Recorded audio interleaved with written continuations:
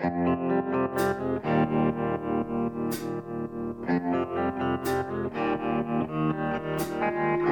listening to Killcliff's Hazard Ground podcast, with service members from across the military sharing their stories of combat and survival. And now, here's your host, Mark Zinno. Joining us this week on the Hazard Ground is a retired Army sergeant who spent 5 years on active duty in the U.S. Army, where a bulk of his time was spent as a member of a Protective Services Detachment, or a PSD. He's got multiple deployments to Iraq and Afghanistan in that role, and he currently serves the Army in a civilian position working for the Department of the Army Police as a desk sergeant at Fort Hamilton in Brooklyn, New York. He is Kevin Haley joining us on the Hazard Ground podcast. Kevin, welcome, man. Thank you so much for being here. Hey, thanks for having me, Mark. Love the podcast. Thank you. And for those listening, Kevin is actually a self-suggestion. A fan of the podcast reached out and wrote us and wanted to share his story with us. And I think that's so amazing. And I hope that all of you, if you have a story to tell here on this podcast, we'd love to hear from you. So credit to Kevin for having the guts to reach out to us and wanting to share his story and wanting to tell it to everybody. So certainly we appreciate you being a fan. And certainly, again, thank you for reaching out to us. Well, thank you so much. I just wanted to reach out because I think I can give a different aspect of the side of the Army that I got to see and work with, which was mainly at the executive level. So I hope people enjoy it. Absolutely. All right. Well, tell us how you got your start. When and where'd you get in the Army? Well, I'm from northeast Wisconsin, small town, about 12,000 people. Graduated high school in 2001. Ended up went to college, got my associate's degree in police science. I was about 20 years old when I graduated, so I was still kind of young and I guess maybe a little immature yet, but then I hit 2021 and probably did a little bit too much partying. So so I kind of lost a little bit of focus, and literally one day I just said, you know what, I'm going to join the military. So where'd you go? You went to a recruiter's office or what? Yeah, so I went to a recruiter's office, and basically I was like, listen, if you can, because my whole goal in life was I always wanted to work in law enforcement. So I was like, listen, if you can give me military police, like I'm in, I'll join. Not a problem. So I ended up, I think that was August of 2004. And I shipped out to Fort Leonard Wood in October of 2004. So there was no recruiting horror stories. They said, yep, you can go be an MP, and it was that simple? No, well, it was weird because when I was in high school, I had like 300 drinking tickets. So, okay. Because I live in a small town, so cops, that's just, it's more proactive than reactive. So my security clearance, and they tried talking to me, oh, well, we can get you like military intelligence. And I'm like, no, I want MP. And I ended up getting it, and went to Fort Leonard Wood, did my basic and my OSUT, one station unit training, MP school. And once I was there, they told me, hey, you're getting shipped over to Germany. If you always wanted to be in law enforcement, why not just join the regular police? Like, why not, sign up for your local police in the town that you lived in? Well, Wisconsin is very cheesy. It's very it's very hard. Actually, it's very, I guess, particular. It's not like I live in New York now. It's not like you're taking a test for New York City Police Department. It's very they're very selective, and I was only 20 at the time, so I was still young. I'm sure I was probably ready, but I still only was 20 years old, and I think to be a cop at 20 is it's doable, but I was probably still a little immature. All right, so the Army was the route for you. You ship off to basic. Did you have any preconceived notions about the military? Did you know anything about it? I knew nothing. I had two uncles that were in the Marines. My grandfather was in the Air Force. But I really knew nothing about it. I kind of went in, But I've learned a lot about myself when I went in. Like, before I went in, I was, smoking, drinking, whatever. And then I never knew when I went in, but I was a fantastic runner. I could run. So I always ran like 12, 13-minute 2 miles. And I never knew that. People must have hated you for that. But you know what the thing is? Because I'm 6 foot and I have long arms, I can't do push-ups for the life of me. Ah, okay. That was always my weakness, the push-ups. Mine was always the sit-ups. Still is. I mean, it's the only thing I've never maxed on the Sit-ups were always PFT. easy because I learned to, if you kick your heels up, and then you go up and then you push yourself and you don't use your body weight to go down and bounce yourself back up. Yeah, it doesn't work for me the way I'm built. I think about 70% of my weight is from my chest, shoulders, arms, and head. So I was bio. What's the word I'm looking for here? My body wasn't constructed properly for old Army sit-ups. But again, different discussion for a different day. Yeah, that was mine for sit-ups or for push-ups. I couldn't do push-ups for life of me. Everything else I could do, I could do like 85, 90 sit-ups and just get up and still have 15 seconds left. Anatomically, that's the word I was looking for. I wasn't anatomically constructed for sit-ups. Anyway, all right. So other than that, what was the hardest part about basic for you? I don't think anything was really hard. It was, I kind of stayed to myself. I mean, but you always have like your little cliques. So I had some people that, I hung around with and we talked, but, for the most part, I was very quiet. It's funny because the last, I think, week that we were in, our senior drill sergeant walked in, and we had just got back from the field from our FTX. And I didn't even pay attention, so I didn't call IDs and all like that. So I got called down to my drill sergeant's office, and she smoked me a little bit. But she's like, "Who are you?" I'm like, PFC Haley. She's like, "Are you even in my platoon?"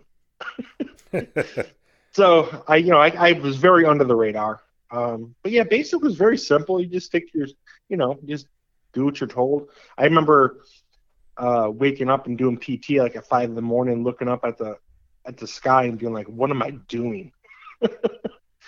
Did you think you had made the wrong decision? No, I never thought I made the wrong decision. I didn't know, where it was going to lead me, because when I joined, my recruiter was like, you can pick places where you want to be stationed. And he was like, "Oh, you should go to, Fort Drum. You'll like it." So I picked Fort Drum, which thank God I never went there. Did he think you'd like it because you're from Wisconsin and it's cold up there and it's cold at Fort Drum? I think that's why. Yeah, well, that's really bad logic. Yeah. So I'm like, oh, thank God I didn't go to Fort Drum, because I have buddies who, when I got out, they stayed in and they went to Drum, and they really didn't care for it too much. Yeah, Watertown, New York isn't on the most visited places in America for a reason.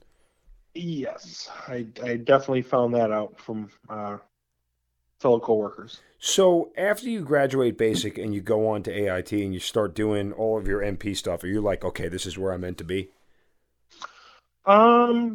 Kind of, but you know what? Like the logic, a lot of the logic in AIT, at least for MPs, is very little focused on law enforcement. That probably could be because like it was 2004, so the big thing was more like convoy security, detainee ops, that kind of stuff. So it was only like 2 weeks of law enforcement stuff, which I mean, I had already been to school for that, and I had went through the certification to Wisconsin, so I knew that aspect of it, but I didn't realize, like the regular sort of, combat aspects of it. Right. So was there anything difficult about, MP school that was most challenging for you? No, nothing at all. It was very, the Army's very dumbfounded the way they do stuff. They break it down very easily. Yeah. So there's nothing hard about it at all. I mean, it's just, listen, you got to get up, be where you got to be, and that's it. But I mean, AIT was, because it's an OSUT, like a one station unit training.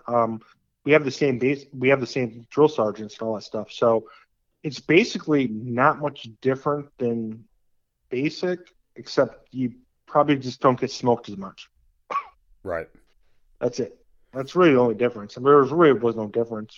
So what's next for you after you graduate and you're officially an MP now? Yeah. So we're in formation, and a lot of, actually the majority of the people that were actually in my basic and AIT were reservists or National Guard. So there wasn't a whole lot of active duty, but the majority of us all went to Germany, which was kind of weird. I'd be like, well, I think if you were doing airborne, you went to Bragg, and then other than that, I think we had one person go to drum. One person went to, they were, what is it, in Kentucky? They went to the base there. Fort Campbell. Other than that, Fort Campbell, those who were doing air assault. So we ended up, there was like 13 of us, I think, probably that all got stationed in Germany or Belgium. Wow.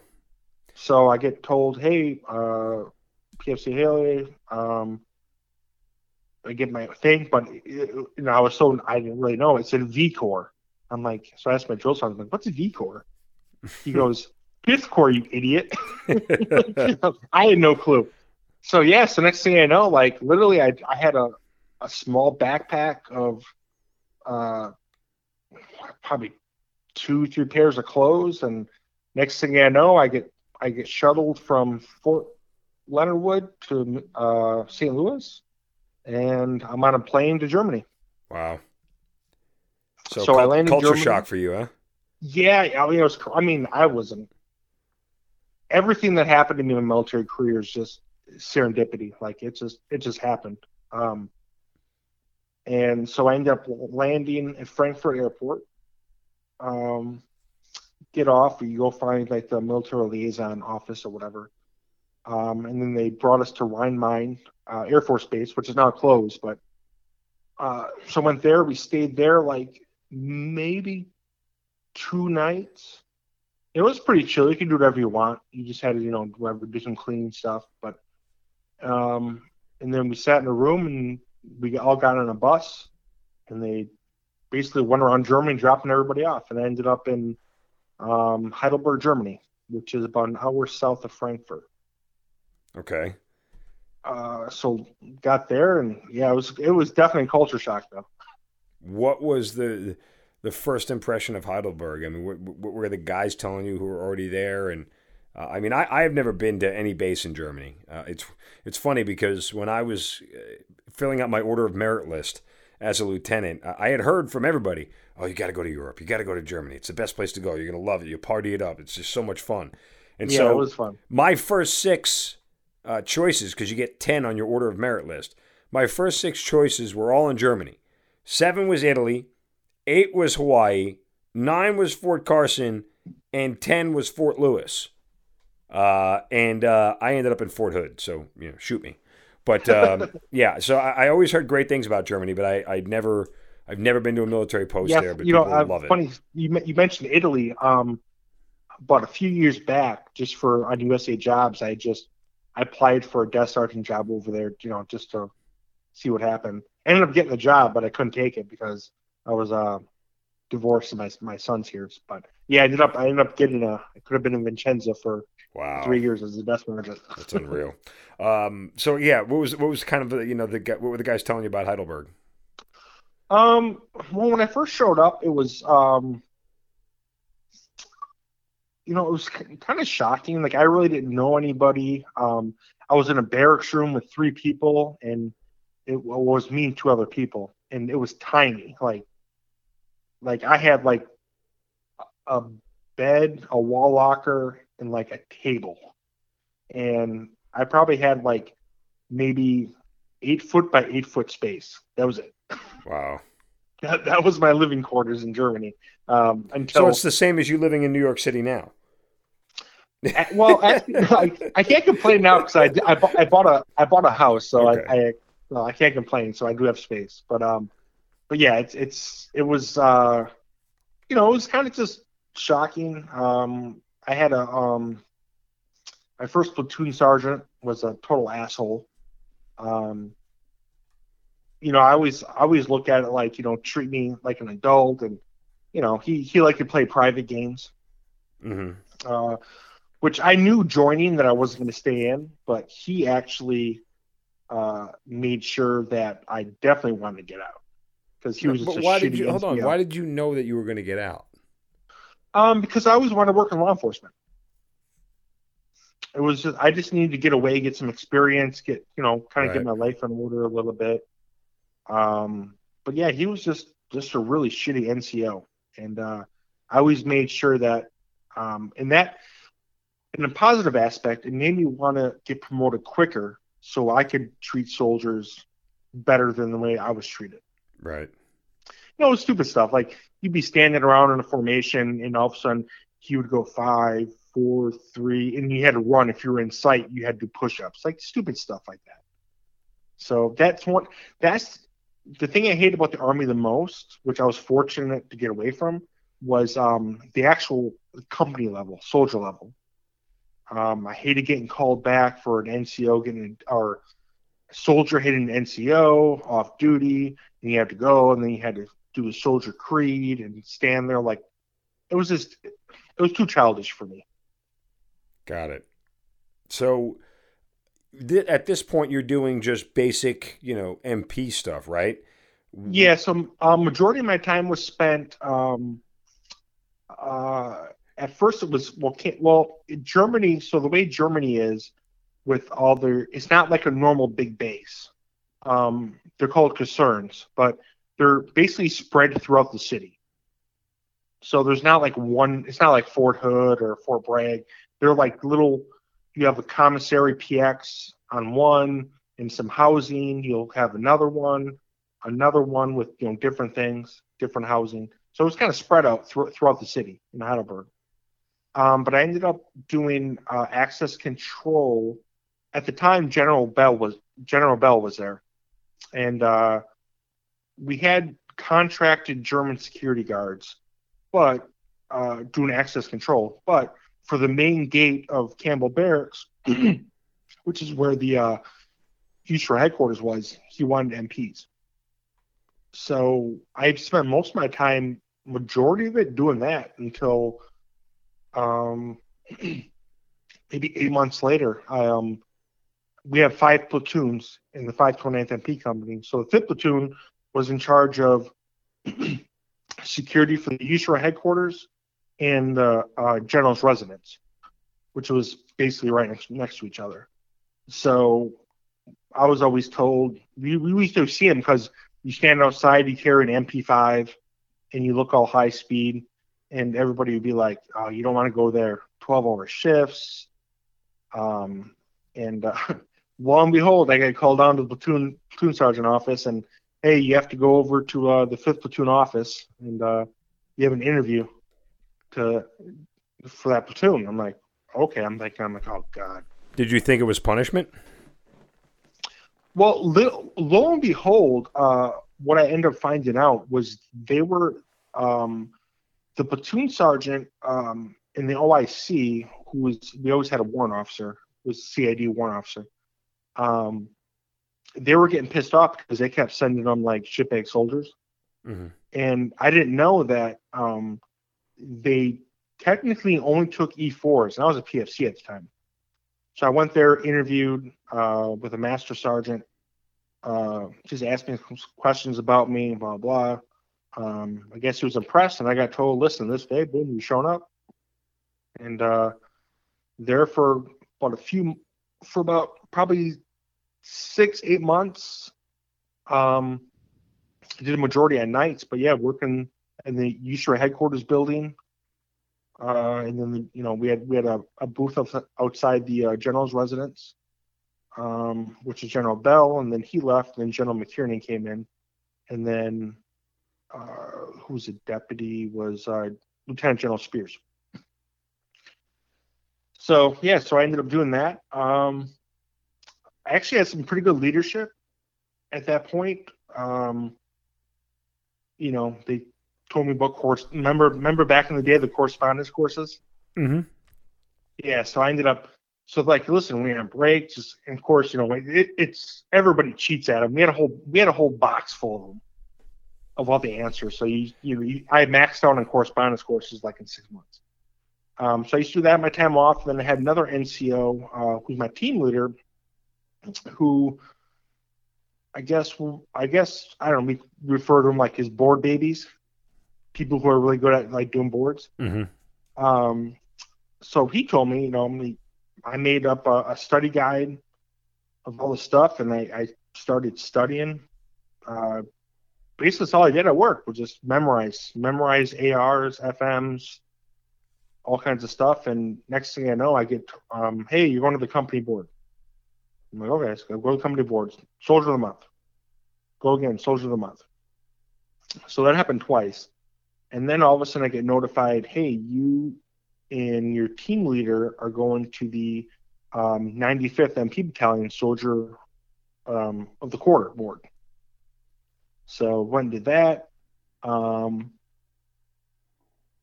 We both won. I was still a PFC at the time. I did make specialists at the earliest I could. But I was PFC at the time, which that board actually helped me because I ended up getting Soldier of the Quarter, and then went to 18th MP Brigade Soldier of the Year competition.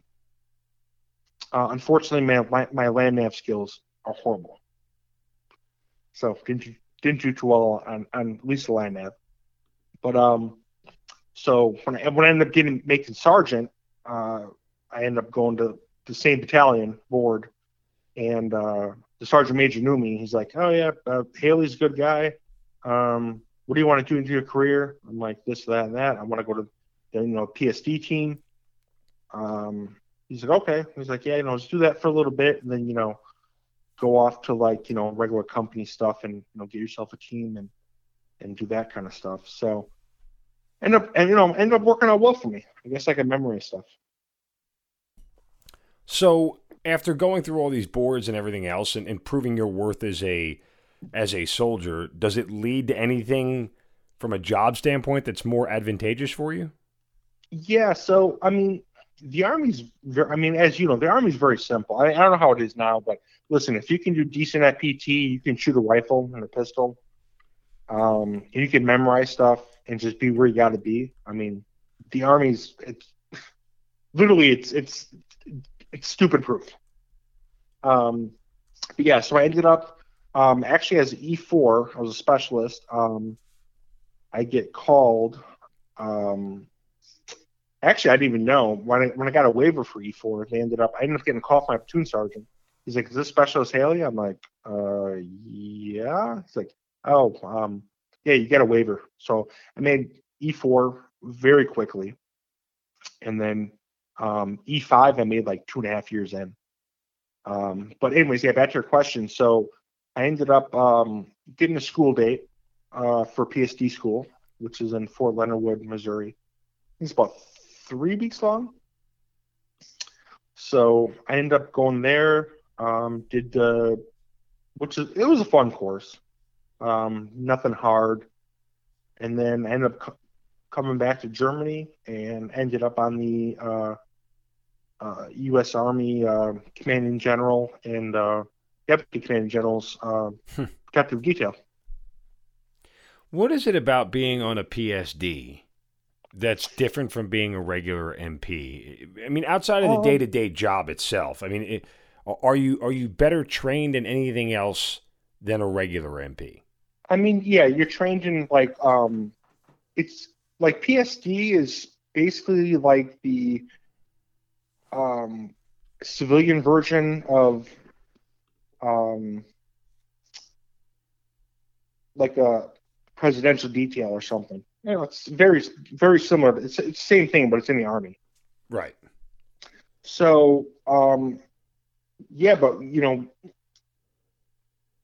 you work.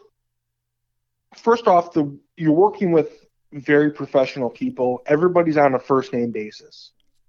It's not like the regular Army, which I loved. Everybody's on a first name. Except for the general, nobody calls him on a first name Yes, basis. Right? yeah. Well, actually, I'm still very good friends with him. Actually. Oh, really? Yeah. General McTierney. Yeah, I still talk to him. I have his wife on Facebook and all that kind of stuff. I got to party with them a couple times, but basically, it's very professional. Everybody when I was E5, I worked with other E5s, E6s, and everybody was just on a first name basis. It was very professional. You knew when to play Army when you had to. Other than that, everybody was like, if your name's Matt. What, Kevin? Everybody was on a very, very first name professional basis. We basically had nothing to do with our company, which was good. We didn't have to, go in for nothing. At the time, our OIC, he ended up retiring as CW5, John Welch. He made sure that he pretty much nuked the bridge for the company, so we didn't have to deal with any of the stupid Army BS that you have to deal with. As you start working, for a general and doing all this stuff, I'm curious, were you bothered by just sort of having to tag along with whatever the general's schedule is? Like, for me, that seems like mundane stuff, like, oh, the general's going here and we're following. It almost seems like you're at like a beck and call sort of situation. It's let me tell you something. Executive officers like that, their lifestyle is they're workaholics. I have to do PT with them. I have to get up in the morning and run 5-6 miles. Because they wanted to run 5-6 miles. Yeah, that's whatever they wanted to do. You were just there. I travel. We'll get into this probably a little bit later, but I traveled all over Europe and the Middle East doing missions, and they go to sleep at 2:00, boom, 6:00 they're up. That's so you're living somebody else's. Yeah, you're living somebody else's life. I mean, that to me, one, I can't ever imagine, forcing somebody to come on a run with me who didn't want to go on a run with me, right? Like, I mean, when I would be out with my other officers, I'd be like, hey, I'm going to get up in the morning and go for a run. You want to join me? No, I'm good. Okay, that's fine. Don't worry about it. Like, if you want to go, great. I was planning to do it 3 or 4 miles. That was it. It's so hard for me to comprehend the idea that I have these people following me around. We would go to like other countries, and it's because the way PSD works is you'll have a local team, which is about 2 people who does all the local moves, and then you have a schedule. You have an advanced team, so you have 2 people. If it's like Iraq or Afghanistan, it's usually like 3 or 4. But so let's say we go to Ukraine. So you go there. You have you meet with the protocol officers before you go. Right. They give you everything that's going on. So then you have to go there, and then you have to meet your POC. You have to go to all the locations, figure out drive times, and then figure out what's going on. And then hotel. Then you have to set up all the hotel stuff. Get the card keys in advance. So it's not only like protection; it's a lot of protocol. No, and then you got to figure out a run route. Yeah, I get that, but I'm just like, I work for a general now, and the general has an aide, right? And even at that, like, I know that's just not a job for me. There's a reason why no one ever asked me, and there's a reason why I never volunteered, because it's just not the way that I'm cut. Like, it doesn't, for me personally, it's just not a life that I want to lead. I don't like people at my beck and call. I don't want to be at somebody else's beck and call. Yeah, it was. Thankfully, General McTiernan as an aide, he always had an SF guy.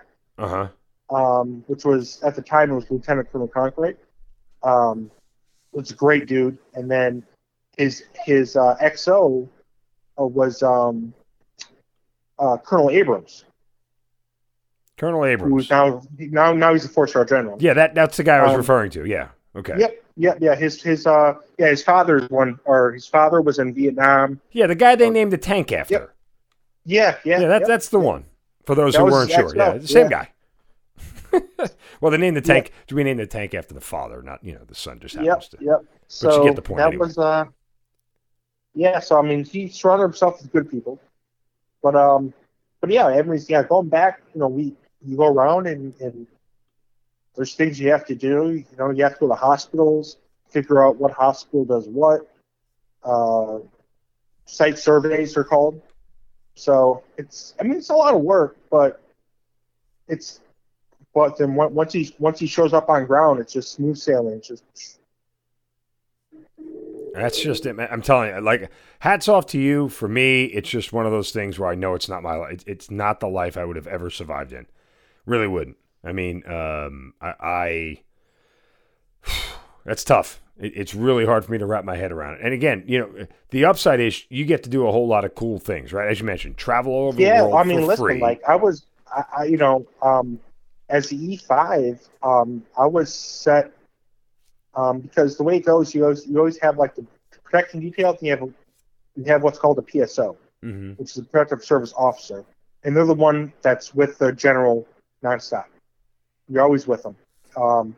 And as a new E5, I was selected to if our CW4 wasn't traveling with them, I was the guy going with them. So I got selected as a very young NCO to travel with them. I mean. Listen, it's not like bragging, but we used to drive to the Army Airfield in Heidelberg, get on a helo, go to Ramstein, and get on a G5 jet, and fly wherever we're going. That's amazing. How many one-on-one conversations do you get into with a 4-star general as part of his PSD? Like, is there ever any shooting the shit with him? Well, he got to know me pretty well. He selected me to go with him to Afghanistan. Okay. But is it any different in Afghanistan than running around Europe? Yeah. Because you know what, he didn't want a lot of security around him in Europe, so you had to be very discreet. Afghanistan, of course, they wanted security. But yeah, I got to know him really well. I remember one time we went to, funny story, we went to London, and then from there we went to Cambridge University. He was speaking at the university. But we were there, and he knocked on my door, and he's like, hey, he put a 110 into a 240 volt. So he blew his the circuit or whatever. Mm-hmm. So I'm like, all right, I'll take care of it. So I called down to the desk. I'm like, all right, so let them know. And I just walked around the hallway, found a closet, and I just reset the circuit breaker. And I knocked on his door. I'm like, hey, sir, I reset the circuit breaker for you. He's like, you did that? I'm like, yeah, it's a closet down the hallway. He's like, oh, okay. So, and, you got to think on your feet. But yeah, I got to know him. Yeah, we got to go, dinners, sit down and talk. Especially, I also worked with Lieutenant General Gary Spears, who was an awesome general. So I got to work with him a lot. He wasn't allowed in the team. He was just allotted a PSO. So me and my buddy Rob Schutte, which I told him to come on this podcast because his base ended up getting overrun. So I wanted to tell his story. But we ended up we would switch off back and forth, and he was just a really, really down to earth guy. I don't know. Again, I've never rubbed up close enough with 4-star generals that I have a lot of conversation with them, and I've been at this for 20 plus years. So I sort of walk in the other direction when they come into the room if possible. It's funny because when we came back from Afghanistan, I left in May I know we'll get into the Afghanistan part, but I left in May of 2009 because I was ETS in October. And then he ended up leaving, I think, June. The whole Admiral Mullen thing. It was all political. Mm-hmm.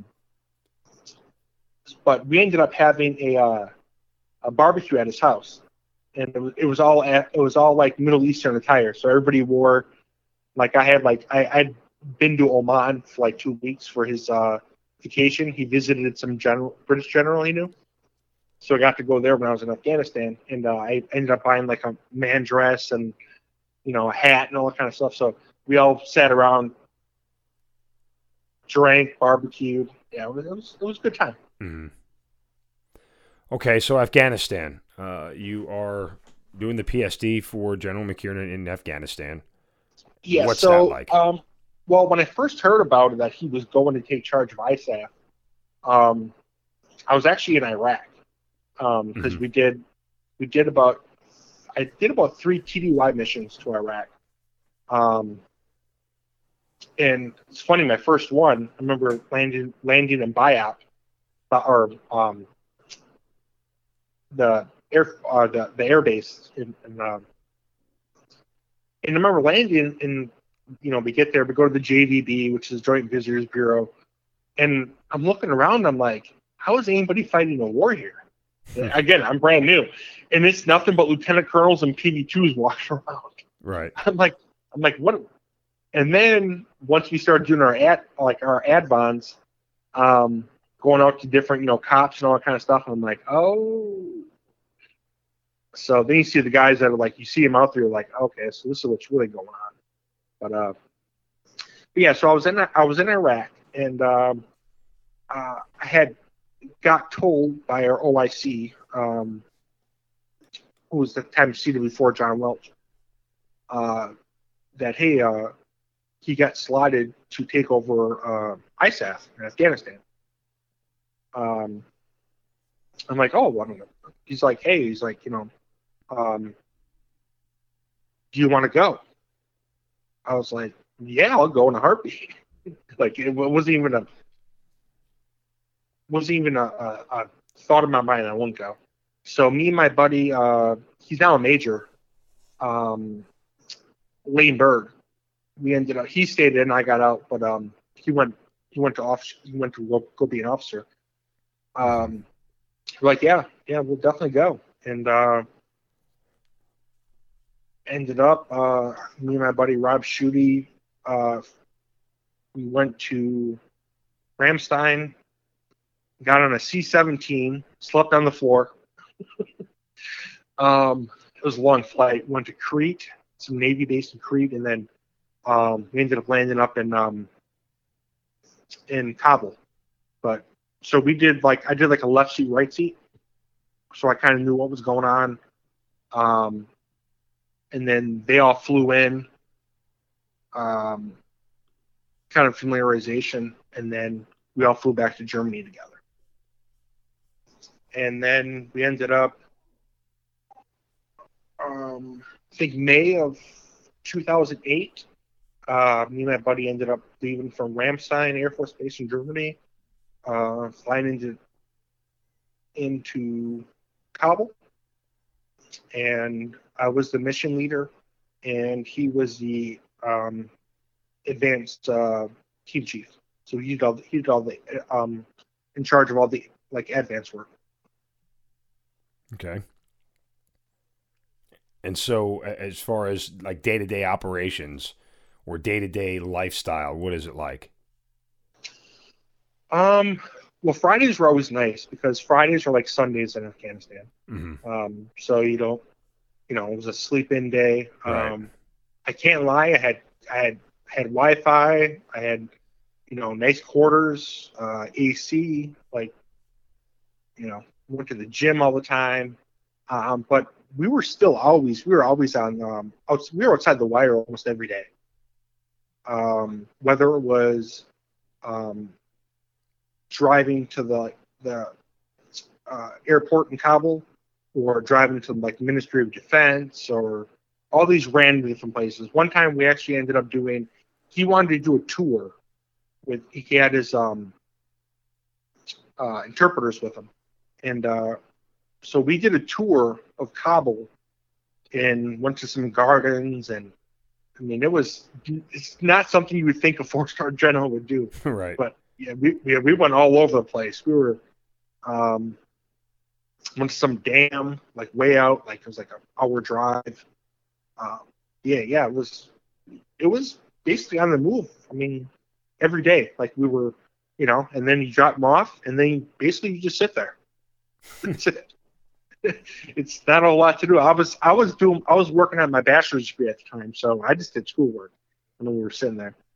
But it was. You guys ever get in any danger? Ever get have a convoy shot at or anything like that? Thankfully not. It's all just luck. We used to always get intelligence briefs, and we go over to the U.S. Embassy, which is right down the road from ISAF headquarters, and get briefings. But no, thankfully, everything that happened was when we weren't there. Like Camp Eggers, which is down the road from ISAF, they got blown up. The Hesco Bears got blown up. Shortly after I left the front gate of ISAF, they did a car bomb. So I was just very, very fortunate. It's just luck. Yeah. Really, you're out. I mean, we actually went out. When I first got there, of course, you always have that pucker factor. You're always like, really nervous. By the time, the general was gone. I think he went to Pakistan, for a couple of days for something. And we went with the Brits, and we went hiking up in the mountains. Oh, wow. With nothing but a bag full of grenades and our pistols. We just went hiking. And you see the signs. There were signs saying mines that way, don't you? So, yeah, it was definitely a good time. When you get back from Afghanistan, what's next for you? So, I get back. I fly back by myself from Kabul. Why'd you fly back by yourself? Okay, so when I deployed, I was what's called an IA, individual augmentee. Right, sure. Yep. So, what ended up happening was I ended up leaving because I was ETSing soon. So I left, and I would have stayed. I think the general he was like hell bent on 2 years, and I would have did 2 years there in a heartbeat. I was going to say, yeah. I mean, you didn't have to go where he went. I mean, you didn't have to stay as long as he wanted to stay. No, because I was going to ETS. I was hell bent on ETSing, and at that point, we already knew that that he was going to be leaving. Because Admiral Mullen came in, and we kind of already knew what was going on, right, behind the backdrop. So so he ended up flying in. We ended up using the Ministry of Defense, which was still kind of like in the green zone. So we ended up using that as like a helo instead of doing using Kabul, the airport. So it was right down the road. So anyways, he flew in, and then I had all my stuff, and I got on the helo and I went to Bagram. And thankfully, I knew a guy I used to do PSD with. He set me up with a place to sleep, which I didn't even need because I ended up flying out later that night to what's that country north of Afghanistan? There's an Air Force base there. But anyways, flying there. Pakistan, and then, right there, right? No, not Pakistan. Jalalabad. I mean, Uzbekistan. Okay. Or one of those places. One of the stands. Yeah, one of the stands. Yeah. So I ended up flying up there, and then just waited to get manifested on a flight, and ended up finally calling back to Germany and being like, "Hey, can you guys, come pick me up?" I'm flying in at this time, so I ended up flying back into Germany, and it was it was definitely a different experience, man, because going from, you're always like in that orange red zone thinking, and all of a sudden, boom, I just land right in Germany. I'm back to like civilization. It was definitely difficult, especially just being me. It's not like you're going as a company, you're going back, and it was really fast. Got it. So I ended up going back to Germany. I was married at the time to a German girl, had a son. Had to get back to family life. I left. My son was kind of a baby, so coming back, seeing him doing all these random things. Fortunately, when I was in Afghanistan, I was able to come home twice. I never got charged leave. Really? So, not going to complain. Huh. Yeah. So because let me think. Because General McKiernan had to come back one time for surgery at a hospital in Heidelberg, so we had to go back. And then actually it happened over Thanksgiving, which actually worked out well. And then we ended up coming back again. And then I ended up doing the Advon for his leave when he went to Oman. So I got to spend 2 weeks in Oman, Jordan. Or no, Oman, Muscat, Oman. Right. So, yeah, so I got home and ETS'd and went back to Wisconsin for a year. Went to police academy, which was about 12 weeks, 13 weeks. I ended up working with a guy in Germany who was from New York City. He was stationed at Fort Hamilton as a soldier before I went to Germany. And then he ended up going back and he got a job as a DACP, Department of Army Civilian Police. And he asked me, he's like, "Hey, do you want a job?" I'm like, this time I was out for a year already. I was like, "Yeah, sure." So ended up driving out to New York City, did all the the hiring stuff, and moved out. And now I'm desk sergeant for working at Fort Hamilton. Yeah, so how do you end up being a civilian police officer for the Army? Well, you can go on. All the Army bases are joint. You have Department of Army Civilian Police, and you have MPs. And that's more so probably for continuity. So every base you're going to see that. And I just applied online and got hired. And then I ended up, I did end up leaving there for 2 years. I ended up working at the federal prison in Brooklyn. MDC. And then I went back 2 years later. And then a year after that, I got promoted to desk sergeant. So is for somebody who wanted to be in law enforcement, desk sergeant doesn't sound all that, sexy. Well, you know what? I'm also getting older, so I'm not really looking to run around and doing it. I mean, it's the greatest job in the world. That's all I can tell you. I get paid pretty good money for watching YouTube. Oh, well, actually watching your podcast all night. So I can't complain. It's very quiet. I mean, stuff does happen, but I'm not going to complain either if that's what you're doing with your spare time. No, it's very, very. It's Fort Hamilton's a very small base. So it's pretty much only there for NYC recruiting battalion, and we have a 1-star there for the North Atlantic for the Corps of Engineers. Gotcha. That's it. That's pretty much all. And there's housing, PX commissary. That's pretty much about it. So you're living the life of a law enforcement individual right now. Anything you miss the most about the military? Yeah, well, I definitely miss the camaraderie. Especially like in the area where I worked in. Everybody was very professional. There was no Army BS.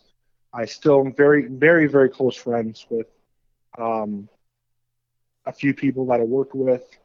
I go visit them. They visit me. We talk all the time. So definitely the camaraderie. I mean, you don't get a lot of that like in the civilian world.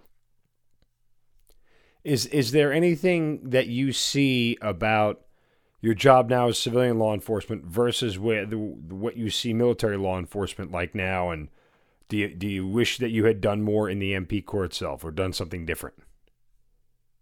You know what?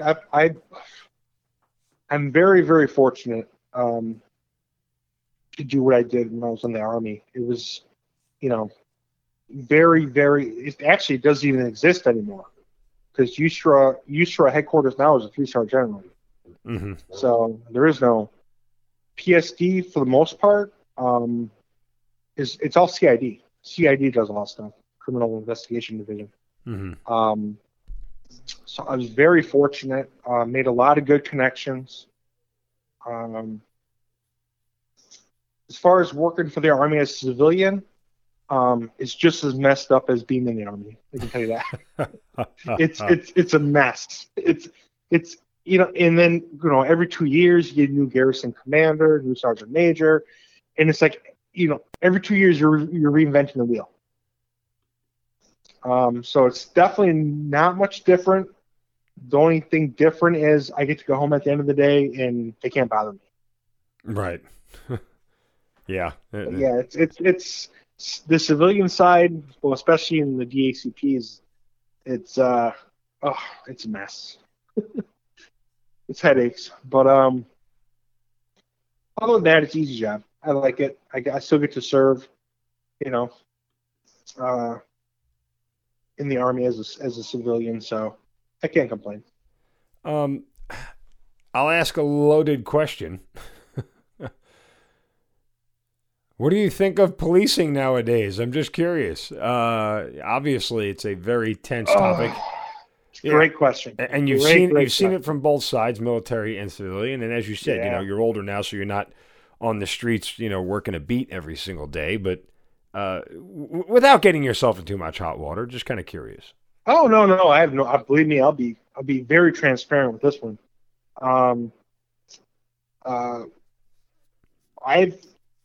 I've actually worked the gate back when Michael Brown was killed, and I actually had a Navy recruiter come to the gate and pulled up, and he was reaching for his ID in his back pocket. He goes, "Oh, I'm just grabbing my ID. Don't shoot me." That's sad, man. I mean, listen. The Army is like the military in general. It's like it's a melting pot. I was just disgusted. As far as policing wise, it's sad. It really is. If what one officer does is bad, you can't do that. You can't hold that against everybody. I know NYPD. They're retiring like crazy. I work with a lot of retired guys. Philadelphia, I just read, they can't even get enough people to have a class. Wow. So, it's sad. What gets me is good cops don't like the shitty cops. Right. So I don't understand why people, but now it's like, just like that shooting in Ohio, like totally justified shoot. Totally. But they're still ranting and raving about it. But nobody wants to. And this is the hard truth.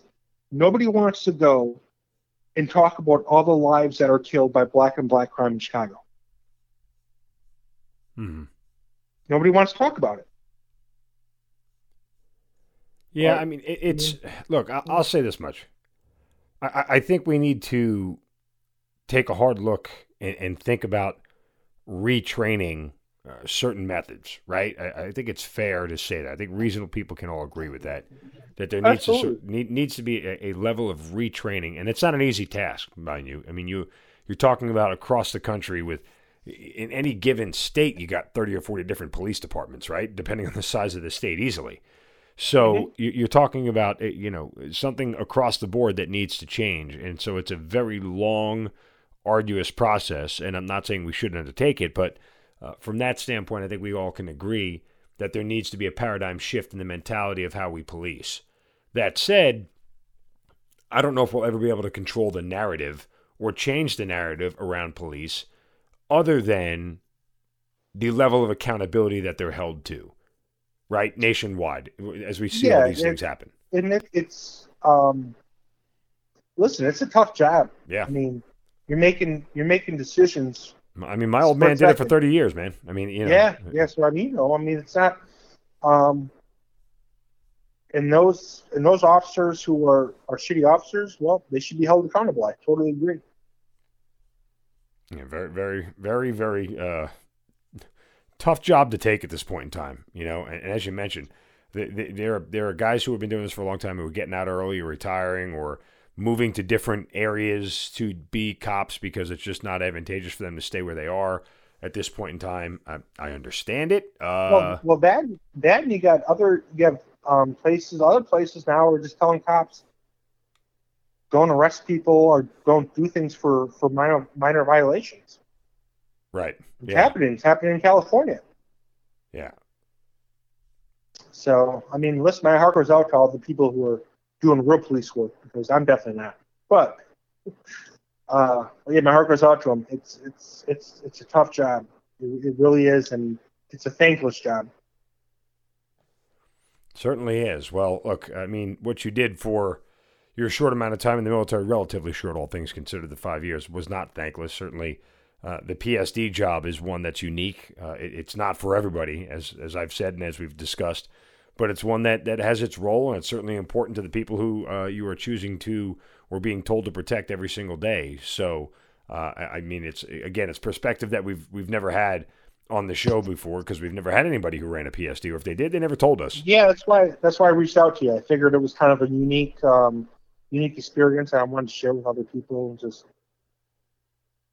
a different aspect of the life of being in the military, especially working more towards the executive level. Yeah, and again, it's enlightening. I'm always intrigued by, even after doing this for as long as I've been in the military, there are still things that I don't know. There are parts of the military I don't know about, right? There are areas I've never been exposed to. So I certainly thank you for sharing that with us and sharing your part of the story. And certainly, again, thank you for being a huge fan, man. We appreciate it. No, definitely, man. Listen, I'm overly grateful to be on your podcast. Huge fan. So. No, and I hope more people take the lesson from you that it's okay to reach out to us and want to tell your story. It's definitely. Yeah, I'm trying to get my buddy Rob Schutte to reach out to you because he was at a Polish base that was overrun. I think you'd have a really, really good story. Well, absolutely. So again, we appreciate everything, man. Thank you for the story, and Kevin Haley, thank you for being part of the Hazard Ground. Yes, sir. Thank you so much. I appreciate it. You've been listening to Kill Cliff's Hazard Ground podcast, hosted by Mark Zeno. If you have an interesting story to tell and you'd like to be on the show, send us an email at producer@hazardground.com. And if you like the show, don't forget to subscribe, rate, and review on Apple Podcasts. Thanks for listening. We'll see you next time.